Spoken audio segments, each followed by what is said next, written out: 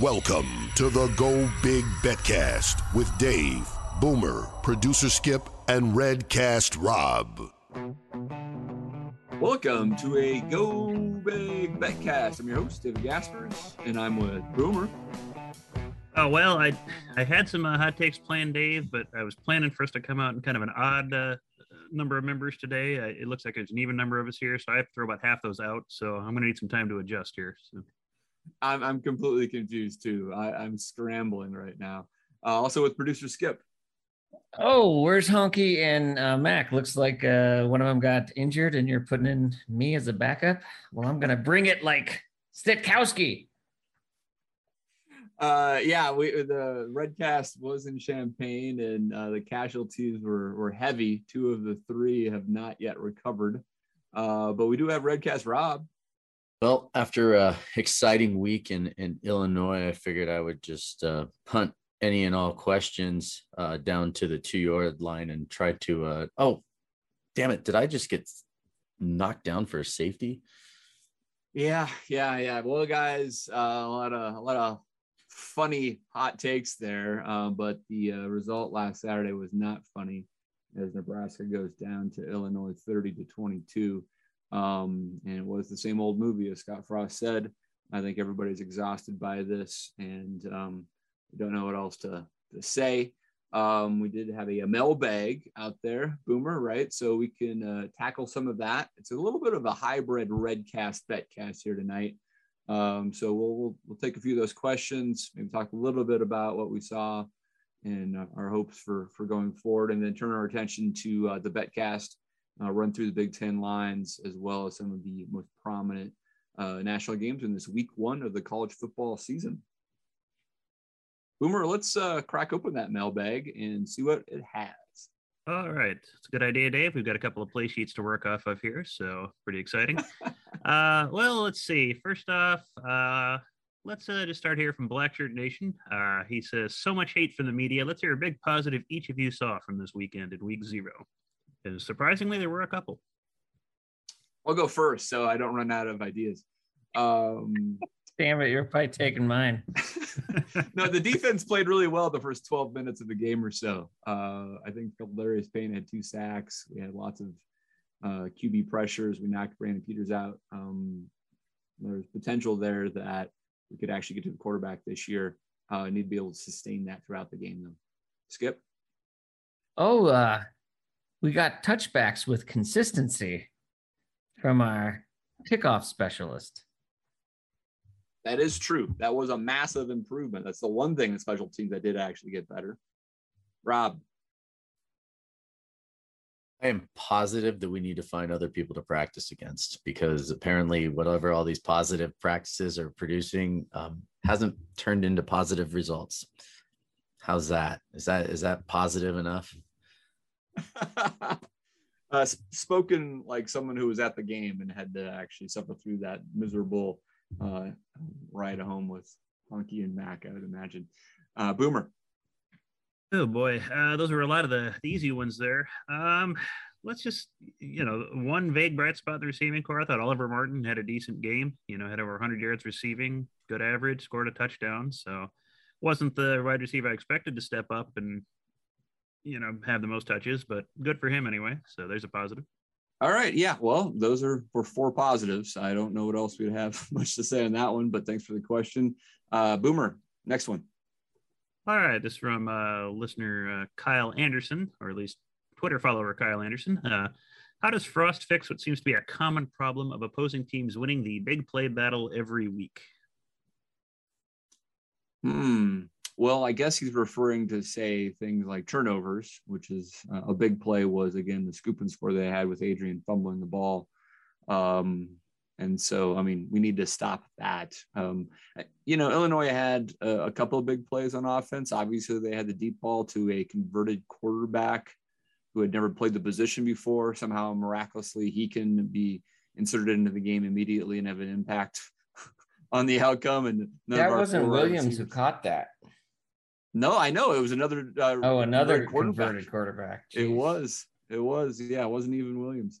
And obviously Epstein had a couple of big runs, but I mean, Martin got loose for a big play as well as Adrian. So I guess I would say it was the turnovers, and that's a fundamental flaw that has followed this coaching staff for the last 4 years. So I don't know how they're going to fix it. Boomer? Yeah, and I think some of it, when we say the big play battle, some of that's you only really realize how big of a play it is in hindsight. Because if you talk about like longest play from scrimmage, I mean that had to be, Martinez's 75-yard touchdown run. Like, 75-yard play, great, that's a huge play that we didn't have. And we had a few deep balls, well, relatively speaking, deep balls for us, that were passes. But again, those aren't the plays that are drawn up. Our best offenses seem to be broken quarterback plays. And, we generate a turnover here and there. They don't seem to amount to anything. And Illinois does, and they get a touchdown. It just seems to be the strangest thing. Happens over and over and over again. Like for us, it's the same movie that we're seeing. And, as big of fans as, some of the Redcasters are, the Police Academy series, I think they're even getting worn out from watching the same thing over and over again. So, yeah, I don't know how you fix that. Man. Some of it is just, there's going to be big plays for everybody. It's just other teams seem to convert those into a backbreaker or just a game changer way more so than we ever do. Meaningful points. Yeah. Skip, Rob? Yeah, well, penalties play a big part of that. How many big plays we've had on offense this year, the last that were negated by a holding. And then another huge play would have been a huge gain to our momentum was the interception that we had that ended up being a roughing the passer as well as a taunting on top of it. So instead of getting the ball around midfield while we were up 6-2, we ended up giving them 30 yards in distance and a first down. That's getting a pick is a huge play, especially in midfield. And how many times 9-2 at that point. 9-2. Yes. Yeah. So it's not like we're always it's, this question is, those are the big plays that go on record. Well, that didn't go on record for us anymore, because of a penalty, Yep, that's right. We've had so many big plays negated by penalties over the last few years. So that's one reason he's losing the big play matchup every game as well.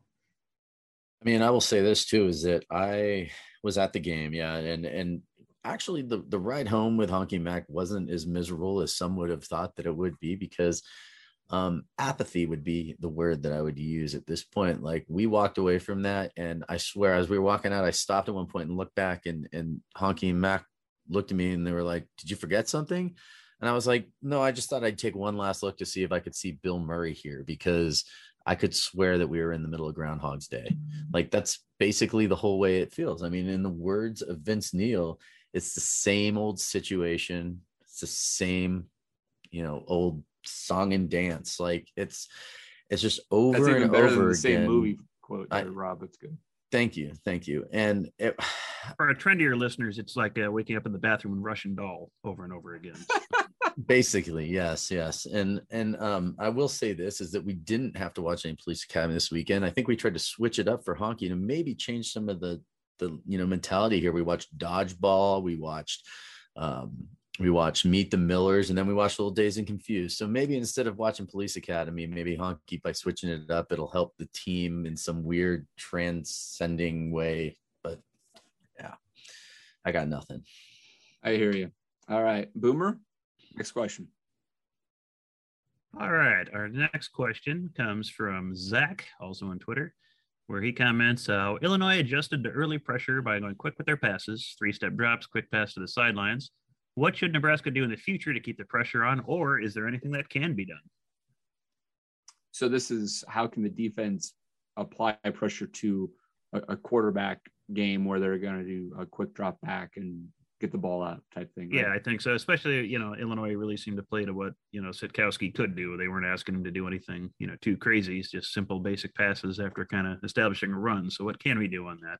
As good as our defense looked early, and then what? Yeah, that's a good question. I think Sitkowski probably only threw the ball 12 or 15 times, but for a high percentage, a couple deep shots, and everything else was just short and and sweet. I think if you know that they are getting the ball out early, I think you'd probably have to start getting your defensive linemen to start trying to time that and start jumping up, closing those passing lanes, knocking the ball down. He's going to think twice throwing those quick outs if he doesn't see his receiver as well. And then you can, again, start to create some turnovers there, but it didn't seem to happen. Skip, other thoughts on how you defend that? I mean, you can't get pressure on a 3-step drop deliver. That, you can't expect to do that. And so the way you do it is you have to play tight man coverage and put a lot of guys back there. You can only bring 4, and hope the rest of your 7 are spread out appropriately to make it look like it's not a pass he wants to make with a 3-yard drop quick release. And so you got to start to get them to change that. So once that his first read on a 3-yard drop pass is not open, that's what buys your line more time to get some pressure, right? He starts not seeing his open first receiver, second receiver, and he's running through his progressions. And then hopefully you got the pocket to collapse at that point. But you can't really just defend a 3-star drop pass by getting pressure. There's no pressure to be there. They're purposely going to avoid all pressure with plays like that. So you got to take those quick reads away from them so that he won't throw that ball and he starts to hesitate. And then your defensive line hopefully is up to him at that point. Yeah, you got to jam those wide receivers at the line of scrimmage. Yeah, that's really the only way you're going to do it. You cannot play off that. Yeah, you got to jam them up at the line of scrimmage, change the routes, because that's what those quick passes are. It's basically like wide receivers are running a specific route. He's throwing the ball to a spot, knowing that the wide receiver is going to be there on the timing. And Dave, you're right. He was 12 for 15 for 124 yards. He was only sacked once, and that's a lot of the reason why, right? There you aren't going to get a lot of coverage sacks on a guy that's just throwing the ball 8 yards down the field or 3 yards down the field for a 5-yard gain afterwards, etc. So, sure. I think that it felt like, that those plays didn't necessarily really beat Nebraska, right? I feel like there's other reasons we lost this game than letting Sikowski go 12 of 15 and mainly throwing stuff underneath. Nebraska beat Nebraska, and that's what's so frustrating about this. Yeah, I agree. Right. I only feel like they had 2 good drives all game. Yeah, they just came. Even that other touchdown was, even their touchdown, that long touchdown pass, that was perfectly covered. Oh, Boodle's hands were on the guy. And he caught it. Desmuke, I believe. Oh, Desmuke. Yeah, his hands were on the guy. He was all over him. It was just one of those lucky catches that was literally the only maybe 1 foot circle that ball could have been dropped 45 yards downfield. It was a perfect throw. There. It was a perfect throw. The receiver made the play. That's just a luck thing that you can't blame your defense on. That's the kind of pass you can only expect from a Rutgers cast-off quarterback. So, yeah, right. Who had thrown 8 touchdowns and 20 INTs coming into the game. Yeah, they figured he was due, I guess, Dave. I mean, that is just an unlucky play, not in your favor. And really, the only dominating drive they had was the first drive after halftime. Yeah, that's right. And on top of it, that pass play, I might be mistaken, but I think that probably was the first pass catch from that receiver who had just moved from quarterback to the wide receiver room in his college career. So, I mean, like all of that happening, the odds of that happening. The stars always align against us. Yes, Dave, he had 1 catch for 45 yards in the game. There you go. Congratulations, D-Span. Boomer, next one. Okay, wrapping up the questions from the game. This from our friend Meg on the Poppin' Kernels podcast. And she asked, besides the game, how great was that weekend? And Rob, that's probably directed to you being the one representative of us at Champaign.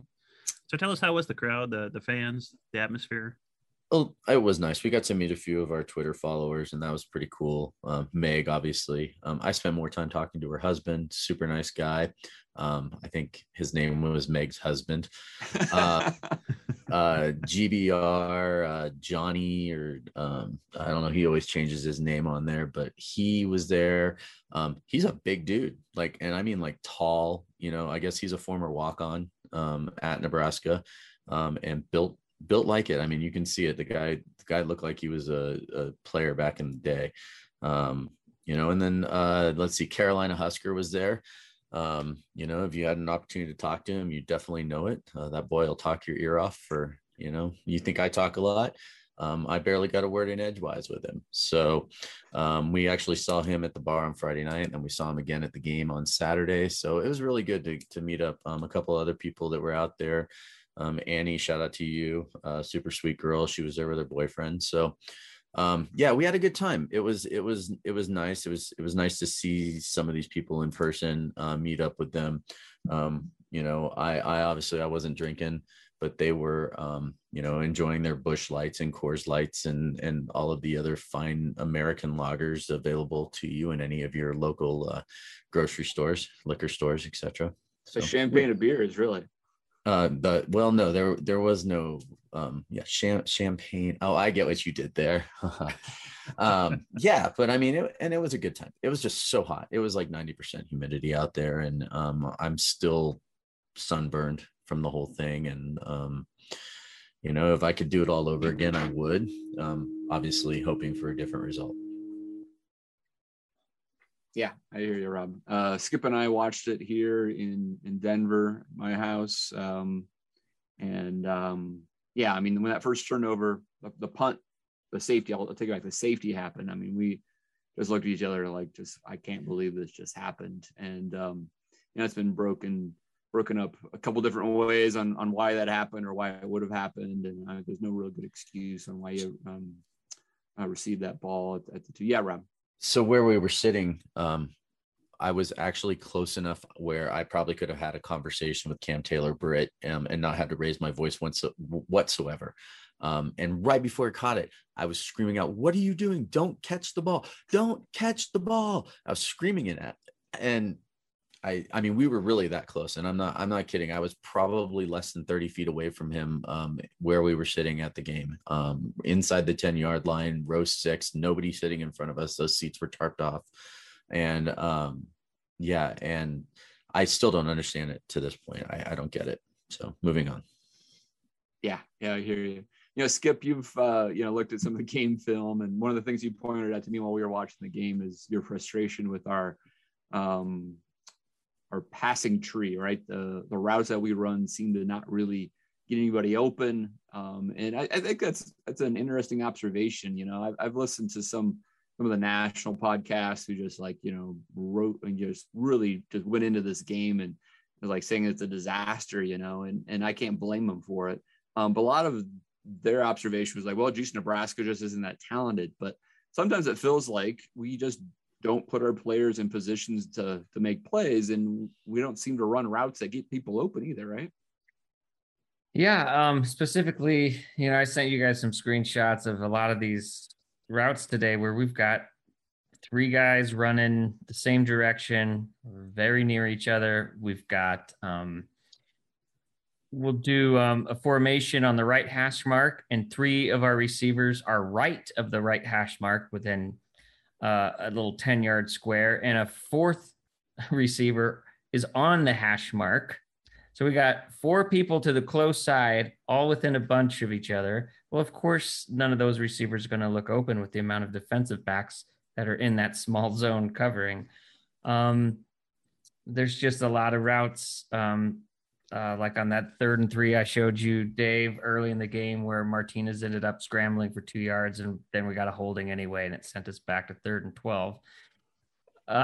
We had 3 receivers literally in an I formation right over the line of scrimmage, about 3 seconds after the snap. So when the pocket is starting to collapse and Martinez has to make a throw, they're all within a line of each other, within about 4 yards of each other. I mean, it was comically, like that. And I was pausing these plays and taking screenshots and sending to you guys because I don't know, a national pundit that would say, well, their receivers aren't good enough to get separation. That's not a receiver's fault unless he's running the wrong route. You're sending 3 receivers into the same area where a team is rushing 4, maybe 5 on certain plays. That's easy to cover. And when a quarterback's starting to feel some pressure and he looks up, he sees all those blue jerseys. He's not trying to throw in a white one that way.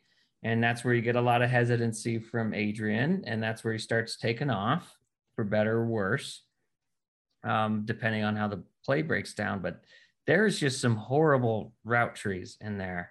And it's not just all that, though. Obviously, there are times when our receivers do get separation and Adrian overthrows them, even the 6'4" and 6'9" ones, or he doesn't look their way. Like the last screenshot I sent you guys, the 70-yard touchdown run, he had 4 receiver. It was a five receivers were out. 4 ended up being on the right side hash mark, which left, and the ball was set on the right hash mark.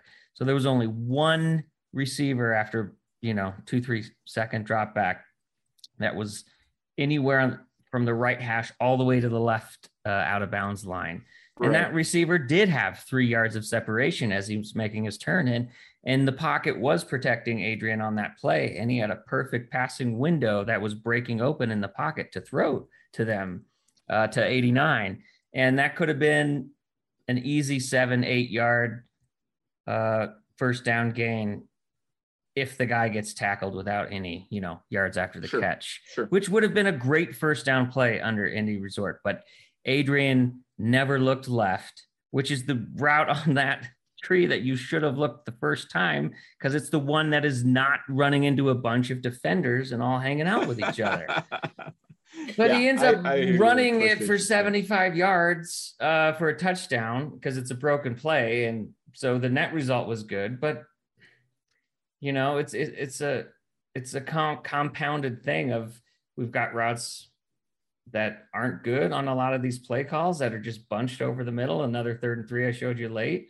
I mean, these 3rd and 3s, they had 2 running backs, 3 receivers that went out, only 3 left from the line of scrimmage on 33, and they all went and crossed each other. And so they were all inside the hash marks, all by each other. And they rushed 4. So you got 7 defensive backs all converging on the same area. Of course, none of those 3 are going to look open, and it's 3rd and 3. And Adrian's looking downfield and takes off. Well, even to your point, Skip, I mean, when he did have wide open receivers, he was overthrowing them. There was on the first of the game, he overthrew the guy running. I even told Hunky, I turned to him and I said, he's going to throw a nice little fade route to him in the corner of the end zone. And this is going to be our first touchdown of the year. This is going to be great. And sure enough, the play develops and he looks at me and he's just like, great call. Never mind. I mean, ball goes over the receiver's head. And even the reception to Step down the sideline, you see Step overthrown and Step still caught it, which was great. But not only was it overthrown, it actually seemed a little bit underthrown, was going to be my point, because even when you look at it, Step had to turn around to catch the ball. And had he just been able to run an additional 2, 3, 4 yards down the field and catch that ball, there's a good chance he would have just ran it all the way down for a touchdown. Okay, sure. And, it's just little things like that. Same goes for the play, that first down play, 2 plays before the fumble. Boulder. Yeah, sorry. I just feel like we're having the same conversation that we had in Boulder after the game, Dave, when we were down there. I feel like it's the exact same conversation. He finally gets a guy wide open, the most wide open all game. This was the first down play before the fumble. Now the Hickman, thank you, completely overthrows him, and Hickman had probably 40 yards before any DB would have caught up to him. At least. And what happens 2 plays later? I mean, that's our big play to the mailbag question. That's a huge play for us because there was, the half was drawing to a close. We would have at least been in field goal range inside the 20 with a minute to go. And we would have walked into the half with a lead. And all of a sudden he could not make that play. not even close. And we're scrambling on a third down, and he gets hit from behind and fumbles, and now we're down. It's just, but I mean, so that's another reason we're not hitting some of these big plays either. It's just when you do finally get a route tree in your favor and a wide receiver open, and it's a no doubt you got to throw to this man. He can't hit it. Yeah, I mean, those plays actually worked. We just didn't execute them, right? And I mean, like, you can literally point to the safety and the 2 missed extra points, which Boomer, I'll talk about that in a second. And then the 2 passes we just talked about, where Hickman is wide open and Adrian misses him, and then Wyatt Lever in the end zone, where you could argue he overthrew him, or Wyatt actually kind of cut off his route a little bit too quick and jumped instead of running underneath the ball. Regardless, those are 4 points for that touchdown. We had to settle for a field goal there. 2 points for the safety, and 2 points for the mixed extra points. Safety is also a possession change. Yeah, I mean, you win the game. That's a 2-point turnover. Sure.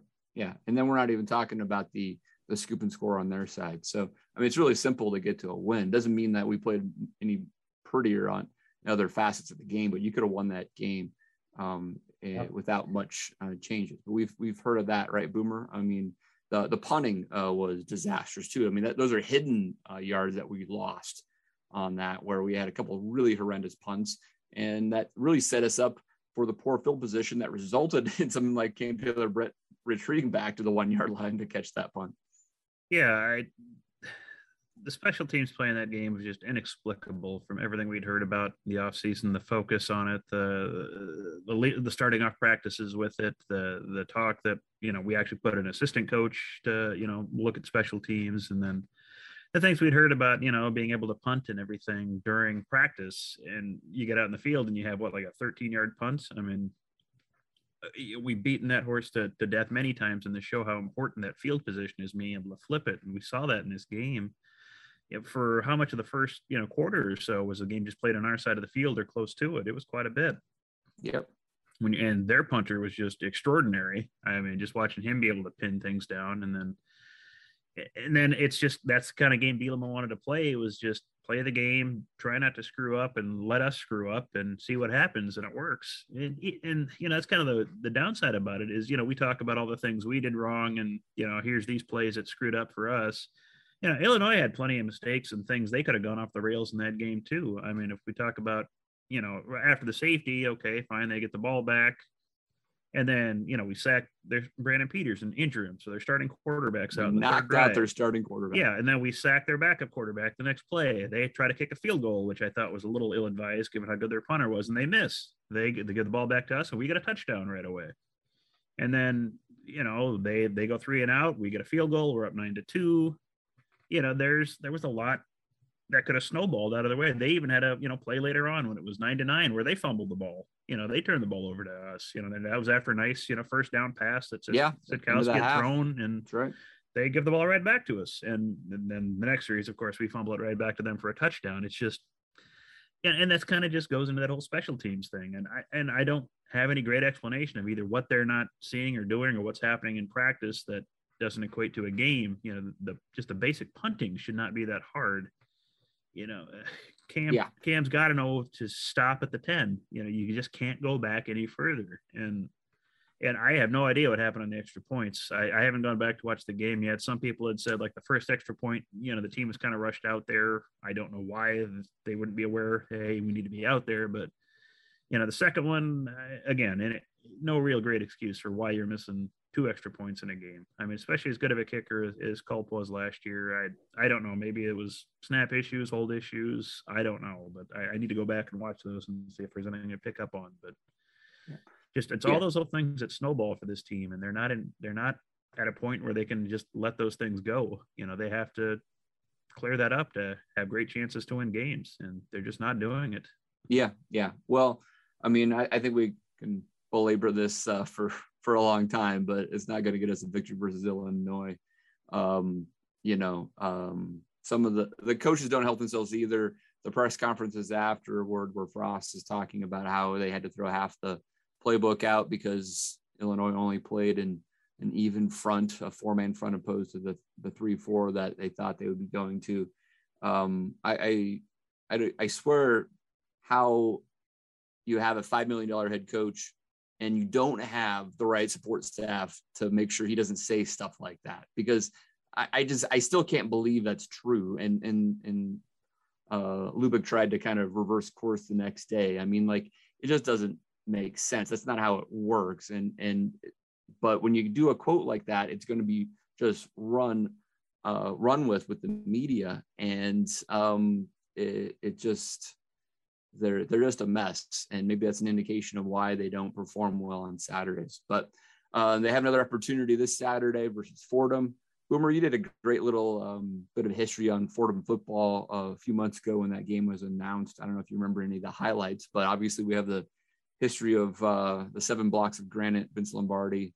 The Rams were a powerhouse pre-World War II, right? Yeah, they were a power for a long time in college football up until about World War II-ish, the early 50s, then they went downhill, but they were commonly highly ranked. They were one of the big AP poll teams. I think they had some of the, if you go back, I wish I remember the tweet there was, but there was a fascinating tweet where a guy had graphed, time spent in the AP poll by team, by year, and it would, cycle through how often teams are ranked in the AP poll. If you go back to the early years, Fordham was in the top few of that. They were that, big of a power at the time. And then, World War II happened and kind of derailed a lot of schools. Nebraska was one of those, and Fordham was another, and they never really bounced back from, that. They kind of de-emphasized football a little bit, and they just sort of went smaller and more regional, and that's was kind of the end of them in football. They even dropped football for a while. And I think they played at a club sport in the 60s and brought it back in 70s somewhere. I think they were Division III for quite a while. So it's been a real up and down, if you're a Fordham fan over the last century. So you've seen the highs and lows. So it can always get worse, Husker fans. That's right. Could be playing club ball. So yep. They beat Texas A&M 2-0 the Sugar Bowl one year. So they did. Yeah, they do have some bowl wins. So yeah, there is that. So that's right. All right, good stuff. Well, hopefully Nebraska can bounce back and we can see some improved play. They obviously have a long ways to go. All right, guys, let's turn our attention to the BETcast segment of the show. All right, guys, let's tackle the Big Ten in week 1. We do have some actual conference games. So excluding Nebraska's FCS game, which doesn't have any sort of official line on it, where there's 9 games to cover, and let's work through these one at a time. And if anybody has a hot tip, let's talk about it. First Big Ten game of the week is Thursday, a 5:30 Central, 4:30 Mountain Time kickoff for the Rutgers Scarlet Knights taking on the Temple Owls. Rutgers, I believe, around a 14.5-point spread. Skip, I don't know if you have any other number on that one. Anybody excited about the opened at 13.5. It has moved up over the last week and a half. Well, Rutgers did announce a sellout, so I think that's probably influencing money their way. So. Well, Temple is that true? Is that true, Boomer? Yeah, I saw that on somewhere on social media today that Rutgers did say they sold out for the game. No. Nice. That's impressive. Yeah. Over 50,000. Yeah. Nice. It's the Greg Schiano effect right there. Yeah. I'll jump in here. This is actually one of my best 3 bets of the week. Happens to be a Big Ten game. If you go back to our season win total over under preview podcast, you'll know what we said about Rutgers. So I don't really need to regurgitate that, but Schiano's been going through the transfer portal to really kind of beef up the team quickly. We like the way they played last year.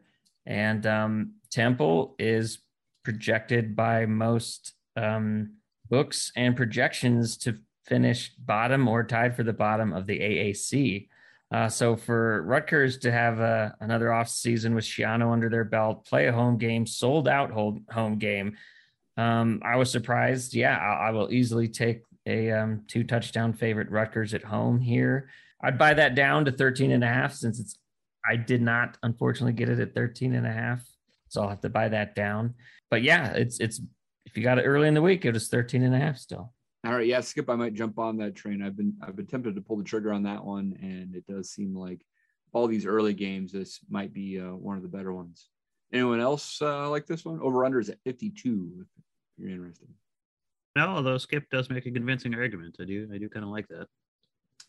Yeah. All right. Well, maybe the Knights can make us some money. Also on Thursday night is a Big Ten matchup in Minneapolis. Ohio State, ranked number 4, going in to take on the Fighting PJ Flex. Golden Gophers are 14-point home dogs to Ohio State. I have seen this at 13.5 still on, I believe, FanDuel right now. So I took that actually. I do feel like Ohio State. I think Minnesota is going to be a good team this year overall. They have a lot of experience on the offensive line. They've got experienced quarterback, running back, wide receiver. But I mean, I just feel like Ohio State's ultimately going to cover this. Yeah, betting or not, this is a game I just really want to watch.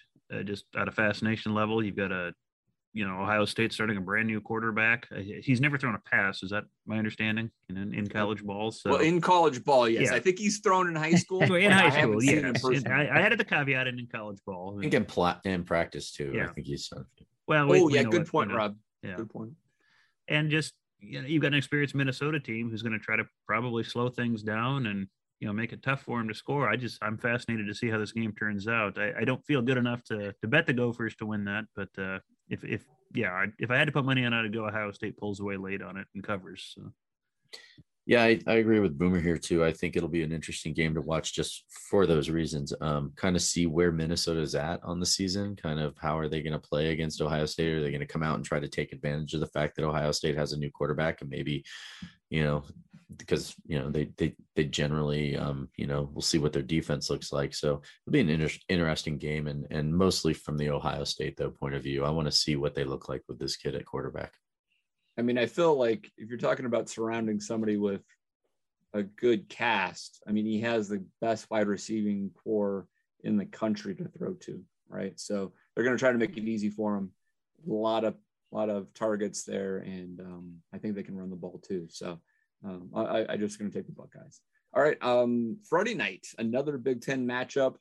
We have Michigan State, Sparty going to Ryan Field in Evanston, Illinois to take on Northwestern. Fitzgerald and Company 3-point home favorites over Mel Tucker and the Spartans. Anyone want to jump on this one? It's a big stay away from me.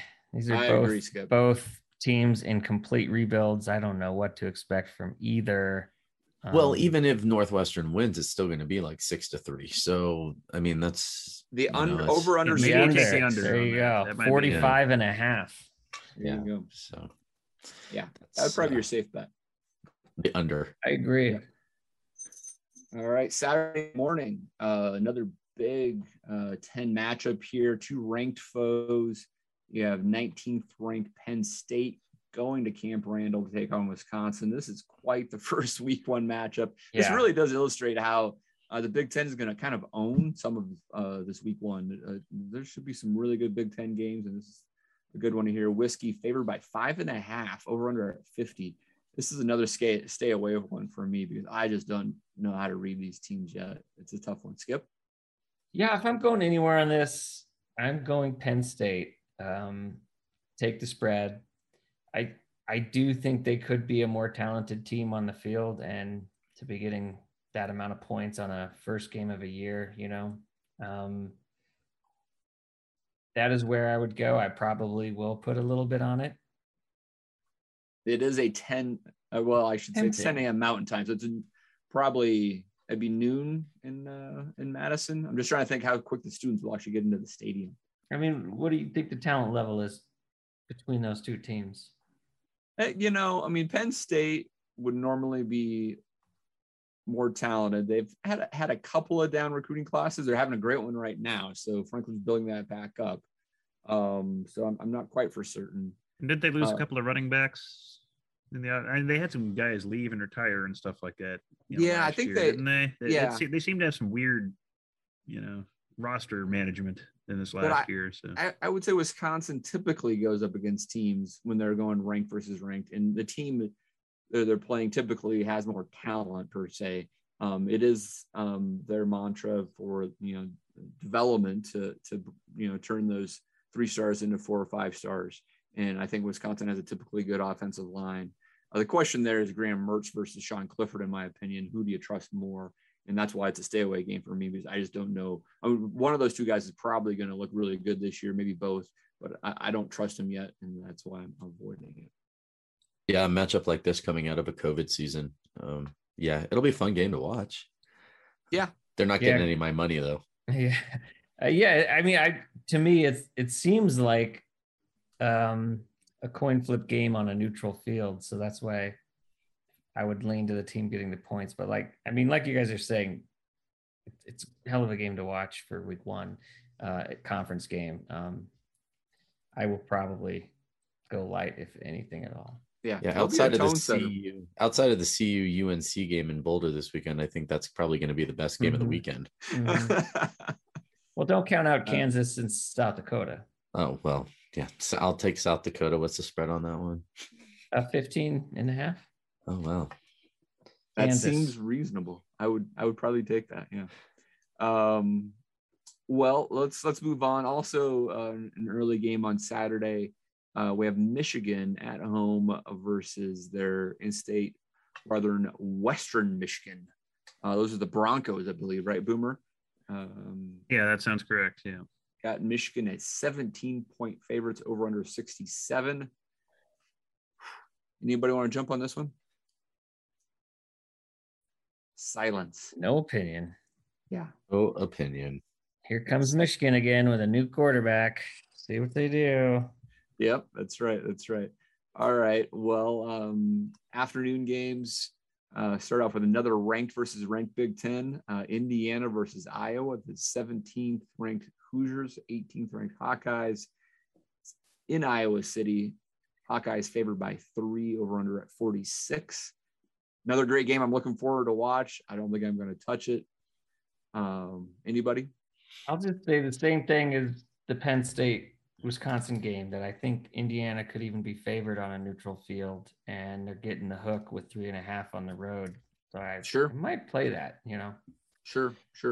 Yeah, I saw Penix was cleared to play. I believe he had some injury problem early on in practice in this, he was recovering from an ACL. Yeah, something like that, but I saw that he's being cleared to play. So, they fixed their Penix I would almost, I'll say it, I would almost lean towards Indiana on this one.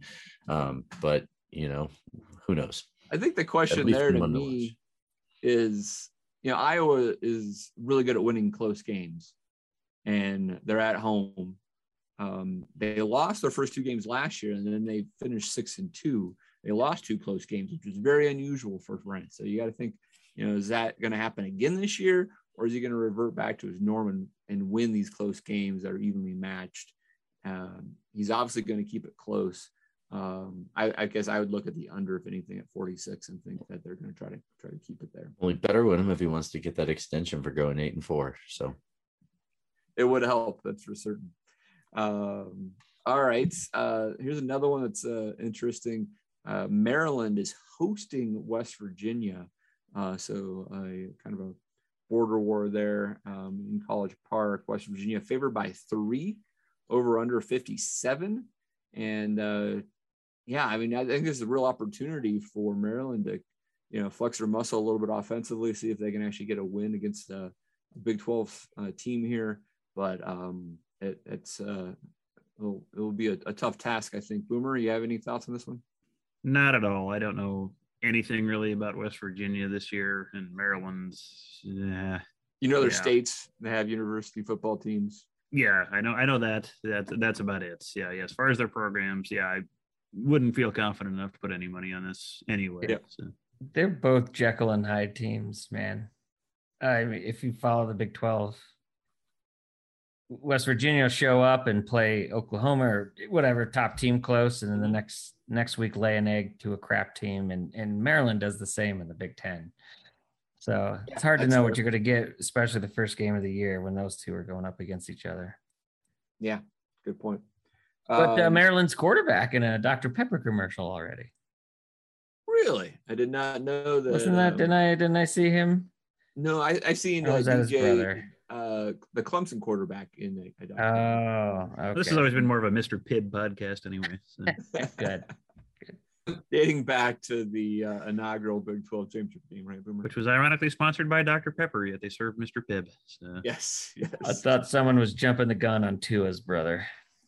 A lot of people are very high on him, though. He's got a big arm, and he did have a few highlight reel plays last year. So we'll see.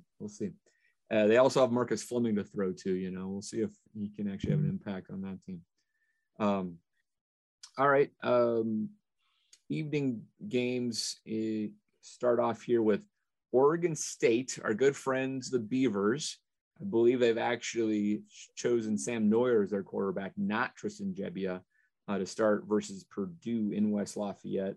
Purdue favored by a touchdown, over under at 68.5. So you'd be expecting to see some fireworks here. Any thoughts on the Beavers versus the Boilermakers? Nope. Oregon State's just traditionally been a bad team, and who knows what you're going to get out of Purdue. So good luck with that. Yeah. This is a scary one, really, if you think about it. I mean, if you're betting this one, you might want to, make sure you can get some help if you need it. All right. And then Illinois, last game of the evening, actually playing UTSA, University of Texas San Antonio, only 5.5-point favorites in their second home game of the year already, and over under at 49. I don't know what that says about the game that happened last Saturday in Champaign, but I think the odds makers know they're still playing with a backup quarterback. It's a good point. A Rutgers quarterback. Sorry. Hey, you can get it at 4.5 right now at FanDuel, Dave. So. There you go. Yeah, I mean, when we did our preseason, I'm like, I don't know if UTSA is a guaranteed lock for Illinois to win, and that's still the case. I would not be shocked if they would somehow lose this game. They have all this momentum. It's hard to keep up for that. UTSA is a pretty good team with probably some Texas talent on there. Yeah, like I said, they are the odds-on favorite with UAB and Marshall to win the Conference USA. Yeah. So they're conference title contending team here. Yep. So that's another scary one, I would think. All right. Well, I think there's a lot of really good games in this Big Ten slate, just in a lot of great picks. We did find Rutgers, Ohio State, a few others that we might put some money on, but might be kind of shying away from some of the Big Ten games here to start the season. Let's take a look at some of the other national games out there of note. I've really been following Southern Utah this year. I think they did get blown out last week, right? Skip, you make some money on that game. They're taking on the Sun Devils of Arizona State, 45-point dogs. That's a national game of note, Dave. I can hear the listeners turning off the show. Southern Utah. Who is it? We're making St. George. Utah? So. That's right. All right. Let's get serious. Actually, a really interesting one for Friday evening actually is North Carolina versus Virginia Tech. If you listen to our preview with Brett Ciancia, very high in North Carolina, and Sam Howell, a dark horse contender for the college football playoff. Only 5.5-point favorites playing up in Blacksburg versus conference foe Virginia Tech. Anybody interested in this one? I'm letting Brett talk me into it just as part of a parlay, though. So North Carolina's got a lot of good stuff returning, and Mac Brown somehow recruits talent there. Whatever he does, he's able to get people there. So he does, yeah. Yeah, so I'd feel okay on a money line bet on these guys. I don't know about the spread, but it's part of a parlay. Yeah, I'm working them in. So. No, I was just going to jump on and say I think I'm probably going to take Brett's advice here in this first one. Let's see if it pays off. I think it's a really small line for someone that he thinks could contend for the college football playoff, and so I'm probably going to take Carolina to cover the 5.5. I agree. One thing I like to bet on is if you've got a returning starting quarterback who's a Heisman contender and an explosive offense in the first game of the year, they always seem to be a step ahead and more experience in their competition. And I like siding with those, especially if it's under a touchdown. Yeah, absolutely. All right. Well, another game. Now, this one's probably not of note, but it is a future opponent. Oklahoma taking on Tulane. I just want to call this one out in the sense that they moved this game from New Orleans to Norman because of Hurricane Ida. And Skip, I want to say that this line opened up at like 21.5 or something like that several weeks ago. And now it's at 31.5. So if you would have got this early, you got a bargain, right? Yeah. I mean, I think a lot of that is considering maybe Oklahoma a road team, but yeah, that I missed when that was 21.5. Let's just say that. Yeah. And now Tulane's in a very tough situation, not practicing at home in their own facilities, staying in hotel rooms. So yeah. I might buy that one down, something a little bit more reasonable than 31.5, but it feels like that could be a number that Oklahoma hits just because of the circumstances. At least Oklahoma's giving them all the ticket sales. That's nice. Good guys. Good guys. There you go, Sooners. Let me throw in a little tip here while we're talking about big spreads like that, right? You're going to see a lot of big spreads early in college football seasons, especially when these P5s are playing these G5 teams, as we're seeing Oklahoma over Tulane at 31. So don't forget, people. I want to give you a good tip. Don't forget about first half spreads. You always got to kind of do your homework and think, hey, is this team going to probably pull its starters in the third quarter, close down the playbook? You know, there's nothing in it for Oklahoma with an experienced quarterback coming out to just keep running up the score, try and trick plays, just having them chuck it down the field the entire game. So when you see some of these big spreads and you think, wow, I really would take team X to win by 34, but I'm afraid they'll pull their starters. Well, there's still a way you can bet on the game. Then bet that first half spread, where generally every team is going to play its starters, keep a relatively open playbook in the first half before shutting it down. Another thing to keep in mind then on some of these spreads too is who's that opponent's next game. I know I was worried about, I bet UCLA last week, but I was worried that they wouldn't do basically anything against a team they know they can beat at home in Hawaii, because they had LSU coming in this week, which is one of the bigger marquee games. And so Chip Kelly's not going to play his players all game and have his playbook wide open so LSU can see everything they might be thinking to throw at him. Same with Fresno last week. They were playing UConn, who hadn't played any football the year before.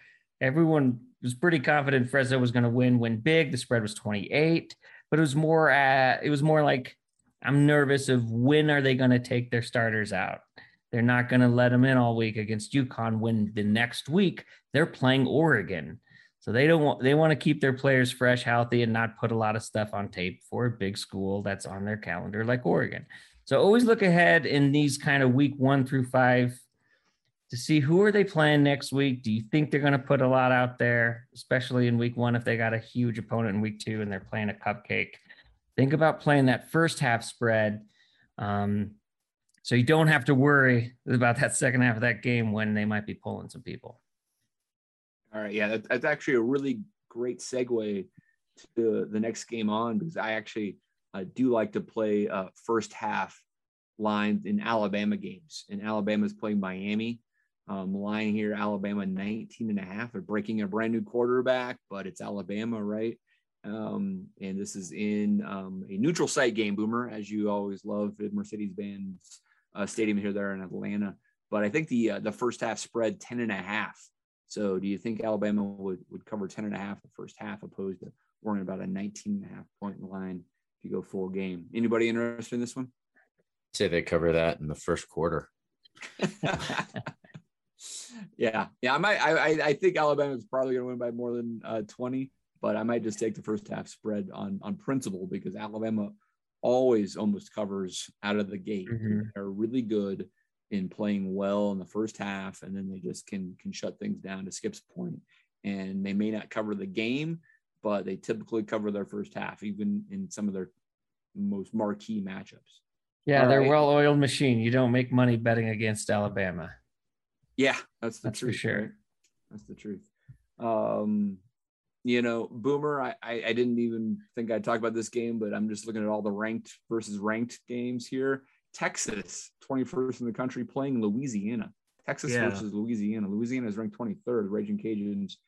This is in Austin. Texas favored by only 8 for Steve Sarkisian's debut as a Longhorn head coach. I'm probably not going to touch it, but it's just intriguing that in Austin, Louisiana, only 8-point dogs.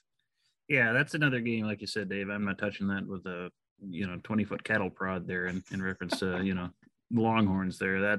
You're breaking in Steve Sarkisian, and you've got Louisiana with Billy Napier's their coach. They upset Iowa State last year. I mean, they're early. Yep. They're not a team you mess with, and you don't know what you're going to get. So we'll either hear Texas is back after upsetting or beating a Sun Belt team, or we'll all enjoy a good laugh at their expense. So yeah, I would not feel confident putting any money anyway on that.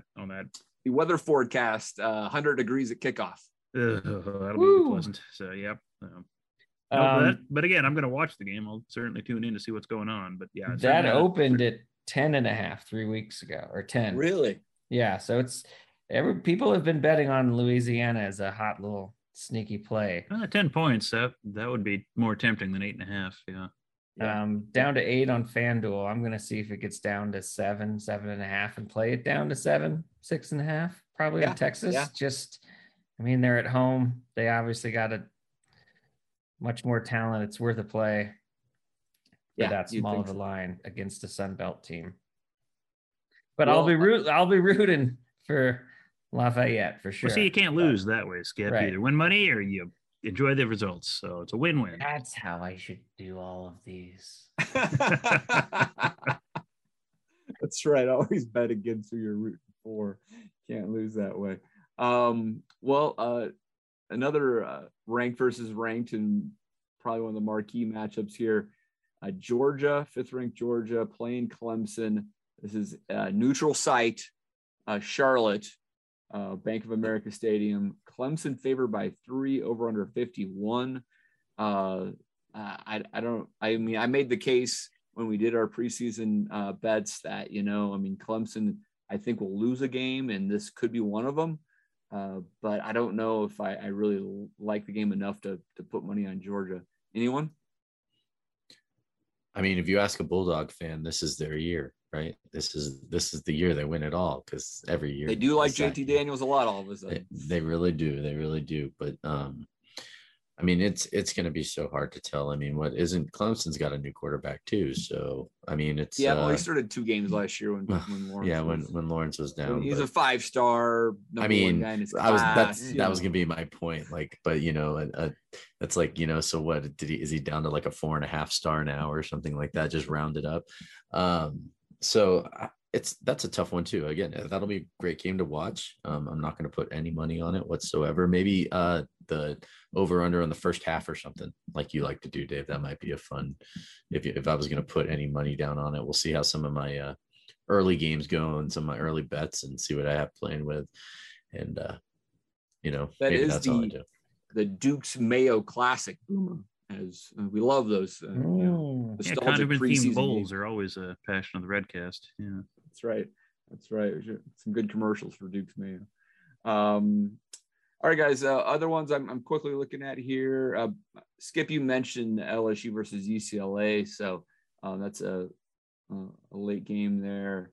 And UCLA 16th team in the country, unranked. UCLA throttled the Fighting Rainbows there with that.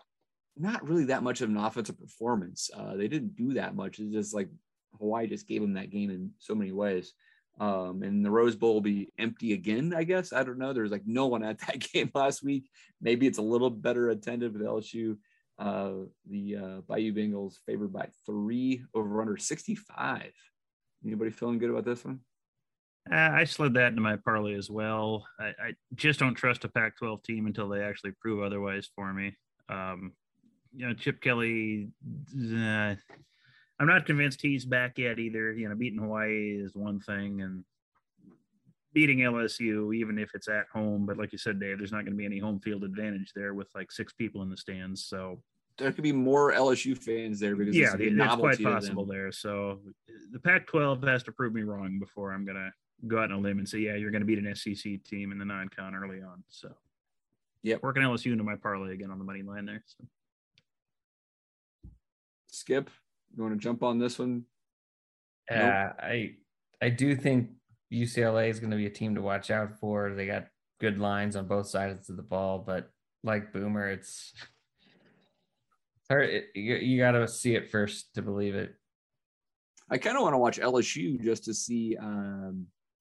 It's Jake Peets, is that right, Boomer? The Nebraska, former Nebraska player who is now their offensive coordinator, and kind of a hot shot right now. Let's see if that offense actually hums there against Chip Kelly. That should be interesting. Sunday night, we have a solo game, Notre Dame versus Florida State. This is in Tallahassee, and Notre Dame favored by 7.5, over under 55.5. Here's another one where, Nebraska is just being, mocked by the national media, but Florida State had gone through the ringer on that the last few years as well. And see if they can turn the corner here at all versus Notre Dame team that seems to be rebuilding a little bit. Anybody taking the Irish or the Noles? I actually have the Irish on the money line on this game. I just put together like a straight 6-team money line parlay with high money lines, just trying to win a little bit of something with like $10. Hey, and you know what? Hey, I will win some money on it, but it was just something for fun that I did. But I do have Notre Dame winning that game. That's about it. I'm glad we're not a professional betting show, because I think most professional bettors, right, Skip, would not advocate for a 6-team money line parlay. Is that fair to say? No. That's what you'd call a money line sprinkle, where you just have to put a little money on some games to have some fun, but you're not really thinking you got an edge there, right? Yeah, it came out like week one of those 7-point spreads was going down. Well, and it's and again, like the money line parlay 6, I think it came out to like the total came out to like a plus 320 or something after 6, so whatever. I'll win $30 on a $10 bet and move on with my life. All right. Well, look, I can say all I want, but I know damn well I'm going to be making some money line parlays this weekend too. So they're just fun. They're fun. Fun. It's like playing fantasy football. You get all these players, random players you don't even really care about, but like it gives you a reason to watch them. Yeah, and you just hit one, and That's right. You hit one, and you make your money back on the 3 you bet. So there you go. Yeah. All right. Well, there's other games out here that have stoked my interest, but we could just kind of head to our best bets and see if any of them pop up. Boomer, you've mentioned that you've been working on a money line parlay. Since we were talking about those, what are you giving the betcasters today? Yeah, week one, like I said, I don't have tons of confidence in lots of teams, but just like Rob said, let's just have some fun with this. So I threw together a 3-team parlay. North Carolina felt good about, LSU felt good about for the reasons we had, and then just add a little spice to it. I think Wisconsin's got enough to beat Penn State early on, at Camp Randall. Penn State's been shaky these last few seasons, especially getting off the ground. So you put all that together here. Well, it actually went down while we were watching here, but it's still plus 244, $10 wins you 24.42. Decent return in your investment, and not a lot down, and gives you 3 games to root for, all 3 big games, and should be fun. All right. Well, Rob, what's your magic money line parlay? Thank you for doing it that way. So really, I just took Notre Dame, Washington State, BYU. I did take Illinois, Texas, and Missouri. There you go. That was a 6-team parlay that I put on, all straight money line. I put $10, came out at plus 311, and actually that's why I stopped, because I'm a big 311 fan. So I thought that's a lucky number. So there you go. I'll stop right there. At Let's run those 311. games through again, Rob. Yeah, I got Notre Dame, Washington Notre State, Dame over Florida State. Florida Okay. State, Washington State over Utah State for, Okay. BYU over Arizona. I've Yeah, good call. got Illinois over UTSA. So that could be the one, right? Could be that the could one. be the one that kills me right there. I got Texas over Louisiana Lafayette and Missouri over Central Michigan. All right. Yeah. I mean, I think if you get Illinois over UTSA, I think you got a shot there. That could be interesting. Illinois could kill me 2 weeks in a row. That's right. All right, Skip. Professional better Skip. Give us some real actual lines here. Come on, man. Well, I am going to take Texas at under a touchdown or 7. I am going to take Rutgers as one of my best plays. And I think I've found my new Kansas this year in New Mexico State.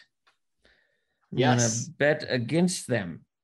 As you know, they didn't play last year.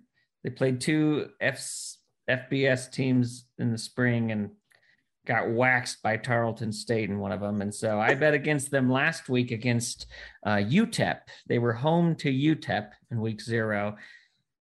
And UTEP, mind you, is a bottom 120 team.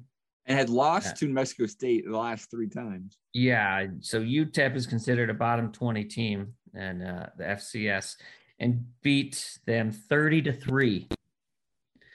So now New Mexico State's got to go on the road to a Mountain West Conference champion favorite, San Diego State. And they're only getting San Diego State's getting 31. I'm sorry. New Mexico State's 31. If UTEP can beat New Mexico State by 27, San Diego State at home can easily beat New Mexico State by 31. The only thing that's going to bite you is if they just going to go full Navy style run, full Navy style run game and just, do 9-minute drives running the ball and don't give themselves a chance to run up the score just by how much clock they're eating. But I'm very comfortable betting that even at a 31-point spread. No, I think that's good advice right there. It's good. All right. Anything else, Skip? Is that it? That's all. Those are my 3 bests. I like it. Well, I have already mentioned my Ohio State at 13.5, North Carolina at 5.5, and the Bama first half at 10.5. The other one that I had out there is kind of that same philosophy, Skip. Old Dominion, another one of those schools that did not play last year at all. Yeah. I'm still waffling on this one, so I don't know if I'm going to put it down officially, but Wake Forest is favored by 30.5, which is a huge number for Wake. But I'm just telling you, it's just like New Mexico State, where you got teams that essentially took a whole year off. Look at the 2. Imagine. And Dave, I'm going to be on the first half spread on that game on Wake Forest. Look at the 2 teams that didn't play last year that played week 0. UConn and New Mexico State got the doors blown off them. UConn didn't even, between them, they scored 3 points. Between them both. That's how much a year off can hurt. Yeah. So maybe the first half's the right bet there, but I'm definitely looking at that one. Let's see, is UMass playing too? I need to find that. UMass didn't play last year, right? Yeah, they're playing Pitt this week. So. It's a huge number too, like 36. It's 37.5 right now. Well, that's a first half spread for me. Yeah, there's another first half spread. Good call. All right, we got a principle right now. Let's see if we can play it out. All right, guys, good stuff. For a show that we all wondered how it was going to come together. Let's get out of here with some quick parting shots. Boomer, take it away. Well, my parting shot was just it's just kind of a takeoff on what we saw with Nebraska here with the sellout streak being preserved with our red carpet rollout where some boosters stepped up and bought tickets for the remaining tickets, and they're giving away to the underprivileged, kids out there. And I just kind of want to give that as kind of a reminder to teams. This isn't directed at Nebraska, but it's every team, and it's all the college programs, pro teams like that, hey, maybe you might want to consider a little downward pressure in your ticket prices occasionally. Because Yeah, what's it cost to go to an NFL game these years? I mean, what's It's a ridiculous. Broncos ticket? I mean, yeah, you're selling a lot of those tickets now, but you're really killing your future fan base. You're outpricing yourselves from those fans 10, 15, 20 years down the road. Yeah, you can watch it on TV or catch it online, but most people's real first magical experience with sports is when you first step into that stadium, when you first, go to a Husker game, or when you first go out into a Yankee stadium and, come out the tunnel and see the field. That's what makes fans for life. So more teams, more programs need to find ways to do this, make these things more affordable for everybody to have a chance to go and start laying that groundwork for the future. So hopefully we'll see more of that, or in some way, shape, or form. Well said. Agreed. Rob. Hey, I just wanted to give one last shout out to another one of our Twitter followers that came out and met up with Honky and I when we were walking over the game. To Asian Joe Evans, man, you were seriously one of the nicest people I met all weekend. Had a great time talking to you, and just thanks for meeting up with us, and thanks for talking to us. It always is nice to hear listeners come over and tell us what they think of the show, and I can't tell you how much we appreciate it. And it's I would say that it's probably one of the only reasons I got on the microphone this week. It took a lot. All right, Skip, get us out of here. Yeah, let's be real. Nobody really wanted to go on the microphone this week. But I'll tell you, I added up some numbers here. My three favorite teams I follow: the Colorado State Rams, the Nebraska Cornhuskers, and the Denver Broncos. In the last 5 seasons, their combined winning percentage is .427. So I follow a lot of losing football the last 5 years. So I know what it feels like, trust me, all around. But the thing that gets me excited still and makes me love Saturdays and Sundays is not necessarily the performance of just my team, but it's the performance of my gambling bets. And that is why, despite 5 futile years of fandom, I still look forward to the football season unlike any sport. It's not even close, because the gambling is so much more fun and alive in this sport, and so many more fun ways to play. And so even during a bad year, I'm here to tell you, Husker fans, you could still find other joys in college football. And that's not just simply picking a different team to root for. It is kind of picking a different team to root for every week that you put money on them. And you can find some enjoyment in that. So, And Skip, the one of the things that joys in life that you're going to have here real soon too is you're about to be a daddy, so you're going to actually have a new fan to train on how to place those over unders, parlays, and root for losing football. yeah, well, Dad's going to need a lot of these wins to hit, okay, to afford baby things, okay? That's right. Get a little That's stressful. Right. That's right. All right, guys, great stuff. Looking forward to win versus Fordham, and hopefully winning a few of these bets. So for now, let's call that a Go Big BETcast. Go Big Red. BBR.